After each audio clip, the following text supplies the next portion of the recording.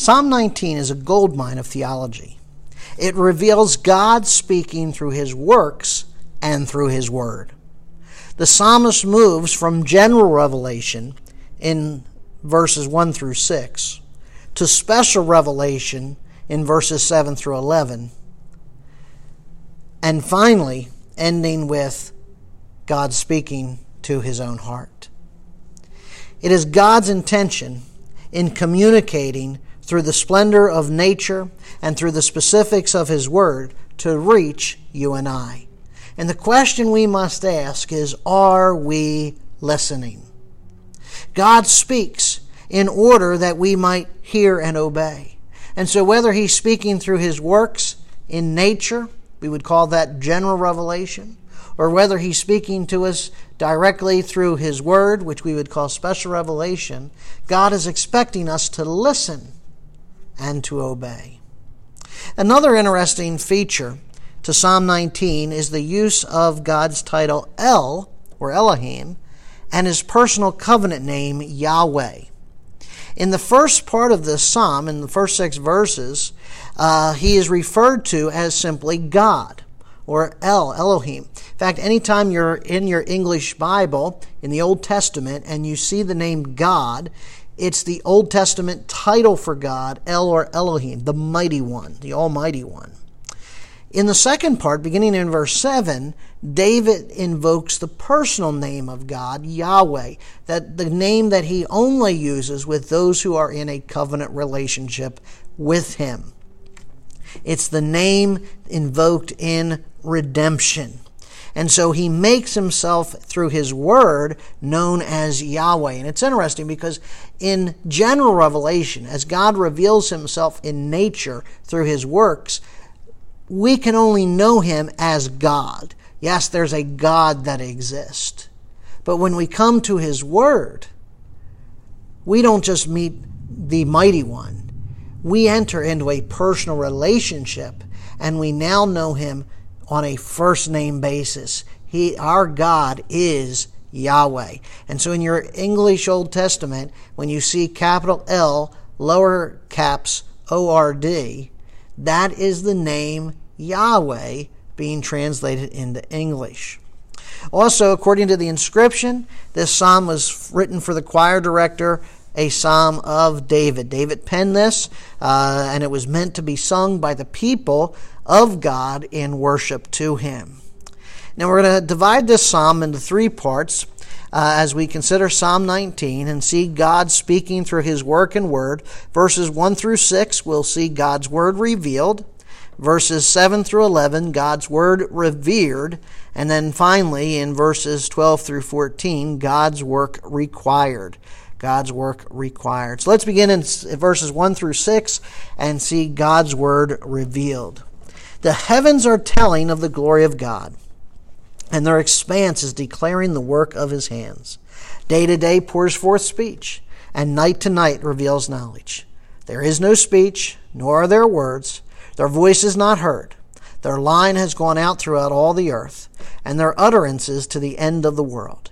In them He has placed a tent for the sun, which is as a bridegroom coming out of his chamber. It rejoices as a strong man to run his course. Its rising is from one end of the heavens, and its circuit to the other end of them, and there is nothing hidden from its heat. The psalm begins with a meditation on the works of God. The heavens declare the glory of God. The word glory describes the weight of God. It's a word that means weight. In the New Testament, it carries the idea of the true opinion of who God is or what He has done. And so when we look at the works of God in nature, the heavens are declaring the true opinion of who God is and what He has done. And we can hardly read those lines without hearing the words of Genesis 1, in the beginning, God created the heavens and the earth. The parallel line, and their expanse is declaring the works of His hands, adds the truth that the hand of God is seen in creation. Like an artist, God has signed His work in the expanse. The expanse, or the firmament, is the layers of the atmosphere. Day to day pours forth speech. Night to night reveals knowledge. The verb pours literally means to bubble up. So day to day, the works of God are bubbling up and revealing who God is. Creation reveals the Creator continually, like water continuously bubbling up out of the ground. His glory, His handiwork is declared and shown day and night. Now the affirmations of verses 1 and 2 are reinforced by the reverse expression in verse 3. There's no speech, nor are there words. Their voice is not heard. Verse 3's negation qualifies verses 1 and 2. The revelation that is bubbling forth from creation has been described poetically. In other words, while God is speaking in creation, it's not verbal, but it nevertheless is real. As Paul says in Romans 1:20, "For since the creation of the world, His invisible attributes are clearly seen, being understood by the things that are made, even His eternal power and Godhead, so that they are without excuse." There is enough in nature to reveal the invisible attributes of God, His eternal power, and the Godhead, or the Trinity. All of those things are revealed in nature. Have you ever taken a moment to stop and smell the roses, as they say? To literally stop and consider something in creation and ask yourself, what does that reveal about God? The psalmist continues, "Their line has gone out through all the earth, and their utterances to the end of the world." The word given here as line is unique. The Scripture uses it in the Old Testament as both a chord, which produces a sound, i.e. a harp, or as a measuring line, which is used for judgment. Now, the next line of this psalm, the parallel line, says their utterances to the end of the world. And so that's going to dictate that the line in the first part of that sentence, their line has gone out, literally is a chord, a chord that produces a sound. So there's a sound going out throughout all the earth. There's utterances going throughout the ends of the world. And the point is that there is no place or person that does not have some knowledge of God. By general revelation, God has prepared the way through His continual speech, and the door is wide open to evangelism. Have we stopped and asked ourselves how we can use general revelation to point people to God? Have we stopped to consider how many people, just taking a moment, taking in creation, how many people may be prepared for the message of the gospel? Think of people standing and watching a sunrise, or standing there and enraptured in awe at a sunset. They're seeing the hand of God. They're seeing the work of God. Have we ever taken the time in that moment to ask them, do they know who this God is and what that means for them for all eternity? The psalmist now turns to the marvel of the Son, describing it again in poetic terms as a bridegroom and a strong man. It says, "In them," that is the heavens, "He has placed a tent for the sun, which is like a bridegroom coming out of his chamber." The tent represents the place where the sun goes when it sets. Now understand, the sun does not actually move per se. The earth is what's moving around the sun. Now, of course, technically, the galaxy is expanding and moving, yes, through the universe. But for our purpose in this psalm, it's being written from the psalmist's perspective. And so he's describing it from our perspective. I mean, even today we still say, oh, the sun is rising, or the sun is setting. And so when the sun is setting, it's going into its tent. It's going into its place. When a new day dawns, it now comes out like a bridegroom, prepared, radiant, adorned, waiting for his bride. The picture of the sun rejoicing like a strong man to run his course is the picture of an athlete leaping into a race with joy. And so, every day that he sees the sun rise and run its course through the day and go into its tent at night, he's reminded of the power of God. And verse 6 completes that thought. Its rising is from one end of the heavens and its circuit to the other end of them. Again, the sun is stationary. From our perspective, though it rises and sets, it's constantly on the move.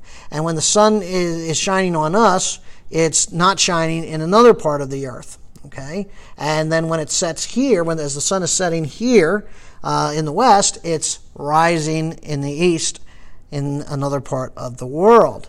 And the point is that the sun is constantly on the move, and it's constantly rejoicing about God, so that the earth is constantly hearing about the glory of the Creator. And there's nothing hidden from its heat. The sun radiates the light of God, who is light. And just as nothing is hidden from the sun, nothing is hidden from God. Think about that. If there's nothing else you pick up in creation, just the fact that the sun is shining reminds you that God is light, and in Him is no darkness at all. As you watch that sun cross the sky, from sunrise to sunset, you are reminded that you are not hidden from God. Nothing you do is hidden from God. Now we come to verses 7 through 11. God's word revered. God's word revered. The law of the Lord is perfect, restoring the soul.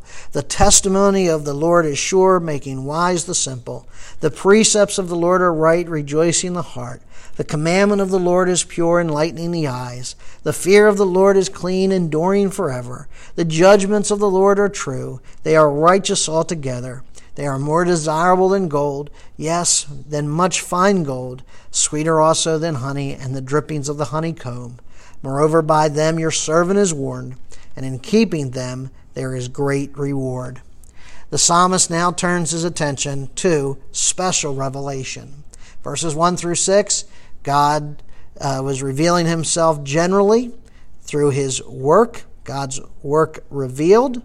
And now we have God's word revered in verses 7 through 11. Through God's word, we are warned, and as we obey God's word, we are rewarded. Here we come to understand that as the sun is comprehensive for our world, so the word is comprehensive for our lives. Before the word of God, there is nothing hidden from its heat. Now, verse 7, we read, "The law of the Lord is perfect, restoring the soul." The word law here, the Hebrew word for law, Torah, means revelation. Oftentimes we hear the word Torah and we just simply think it means legislation. But the word actually means revelation and instruction. By being perfect, it means that the revelation, or God's law, is complete, it's sound, and it's whole. In other words, God has given us everything in His Word necessary for salvation. Now, the function of the law is to what? It's complete, it's perfect, restoring the soul. God gave the law to return humanity to our Creator, to its Creator. It reveals God's holiness. It reveals our sin. God's law drives us to despair so that we might be driven to Christ. That's why Paul calls it a schoolmaster or a tutor. Next, the psalmist writes, "The testimony of the Lord is sure, making wise the simple." When God testifies about Himself, He tells the truth. That word sure here means faithful or steadfast. We can throw our weight on God's testimony, on God's word, and it is going to hold us up. And I like the word simple. The word simple here refers to one who is open-minded, literally open to instruction. Are you simple-minded? Now you might chuckle at that. We might smile at that, but that's what God wants us to be. He wants us to be simple-minded. Biblically, that is. He wants us to be open-minded to the teachings of His book, to have our minds open for instruction. Proverbs 1:4 says to give prudence to the simple, to the young man knowledge and discretion. That's what God wants to do. And all through the Psalms, or the Proverbs rather, you'll see that term simple. And you can put it this way, He wants to give wisdom to those who are open-minded, to those who are open for instruction. Now listen, you can be closed-minded when it comes to the nonsense in the world. You can be closed-minded to all the lies and all the garbage and whatnot that's out there. But friends, when it comes to God's Word, you need to be open-minded. Your mind needs to be open for teaching. And so many times, as believers, we're not open-minded. We've got our opinion, we've made up our mind, and that's all there is to it. That's not how we have to be when it comes to God's Word. Our minds have to continually be opened for instruction. Now the psalmist asserts the precepts of the Lord are right, rejoicing the heart. Because they are just, because they are righteous, that is, the Word of God is just and righteous, the heart, literally the mind of a person, rejoices. Through them, the seat of our intellectual faculties knows what to do and how to please the Lord. Do you understand that you cannot know how to please the Lord or what to do for the Lord, how to do His will, without the Word of God? How many times do you say, I don't know what God's will is for my life? And my first question is, have you read the Scriptures? No. Well, there's why you don't know what God's will is for your life. Or they'll run out and buy every book on the shelf on how to know God's will, but have never opened the Bible. Listen, the precepts of the Lord are right. They're just. They're righteous. This book, will teach you all you need to know about God and His will. And it brings joy, and it brings gratitude. The parallel thought follows, the commandment of the Lord is pure, enlightening the eyes.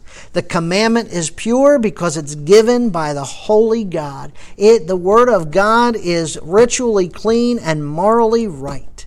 It is sanctified by God, and therefore it can bring enlightenment to your eyes. In other words, when you look at the commandments of God, your eyes, if you will, are transmitting the light of God into your soul. Notice what he says next.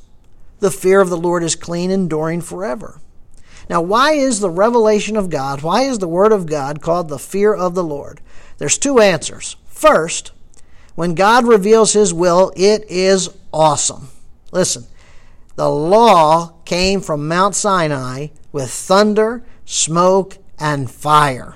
Exodus chapter 20, 18 to 21. Okay? So when the people were receiving God's Word, they were filled with fear, with awe, with reverential awe. God was holy. Second, God's will is fearsome because of our sin. Listen, when God reveals Himself in His holiness, we cry out like Isaiah, "Woe is me, I am a person of unclean," fill in the blanks, life, lips, limbs, etc. The fear of the Lord is clean. That means it is morally pure and separate. Psalm 12:6 says, "The words of the Lord are pure words, like silver tried in the furnace, purified 7 times. It's uncorrupted by this world. The judgments of the Lord are true and righteous altogether.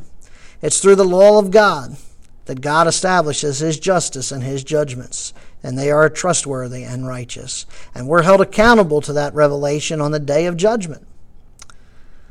Verse 10 summarizes the value of God's Word. They're more desirable than gold, yea, than much fine gold. That's our true treasure. You know, when Jesus says, don't lay up for yourself treasure on earth, but lay up for yourselves treasures in heaven, He's talking about His Torah, His law, His Word, His instructions. To hear His Word and to do it is to put up treasure in heaven. To hear His Word and obey it is to build our house upon the rock. To seek, to study, to obey God's Word is to labor with that which lasts. And it's not only our treasure, but it's our delight. It's sweeter also than honey. It is a treasure to be claimed and eaten and enjoyed. You know, when God offered the land to His people, He promised it was flowing with milk and honey. And truly, His Word was flowing through that land in that day. After drawing his conclusion on the value of the Torah, the psalmist turns to the use of the law. "Moreover, by them your servant is warned, and in keeping them there is great reward." Notice the author now identifies himself as being submitted to his master. He says, I'm delighting to do his will. Your law warns me, tells me what to do and what not to do. And in keeping them, there's great reward. Remember, all Scripture is given by inspiration of God and profitable for doctrine, for reproof, for correction, for instruction.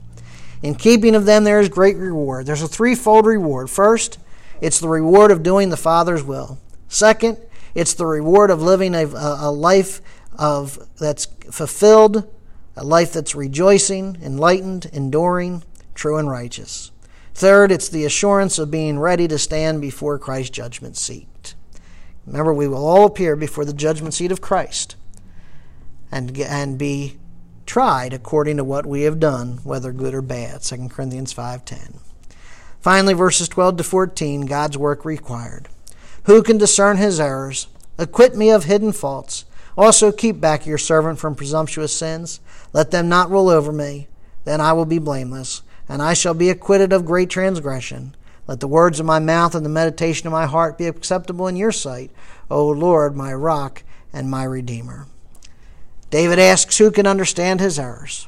Apart from revelation, the answer is no one.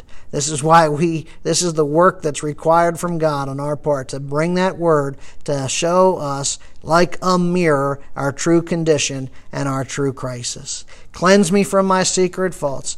As God's word is open to us, as we see God revealed in nature, it cleanses us, keeps us back from presumptuous sins. You know, it's not just enough to be cleansed and protected. We need power to live a new life. Don't let those presumptuous sins have rule over me, the psalmist says.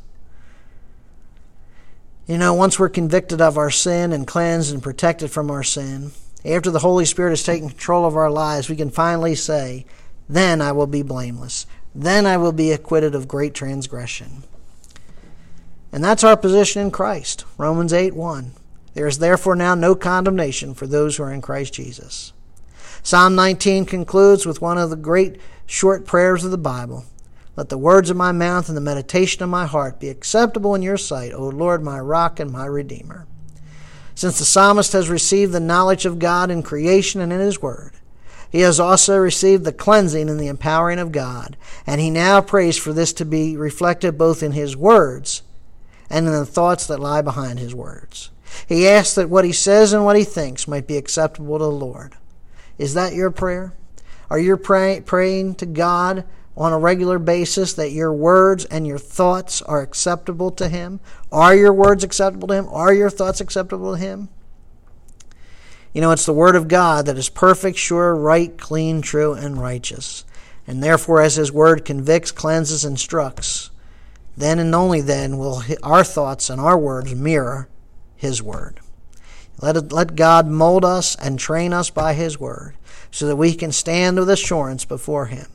Remember the words of Jesus in John 8:31. If you abide in my word, you are my disciples indeed. Let's also pray that the Holy Spirit would sanctify us in truth. And remember, his word is truth. Father God in heaven, we thank and praise you, Lord, for this psalm. I thank you for revealing yourself generally to us as God.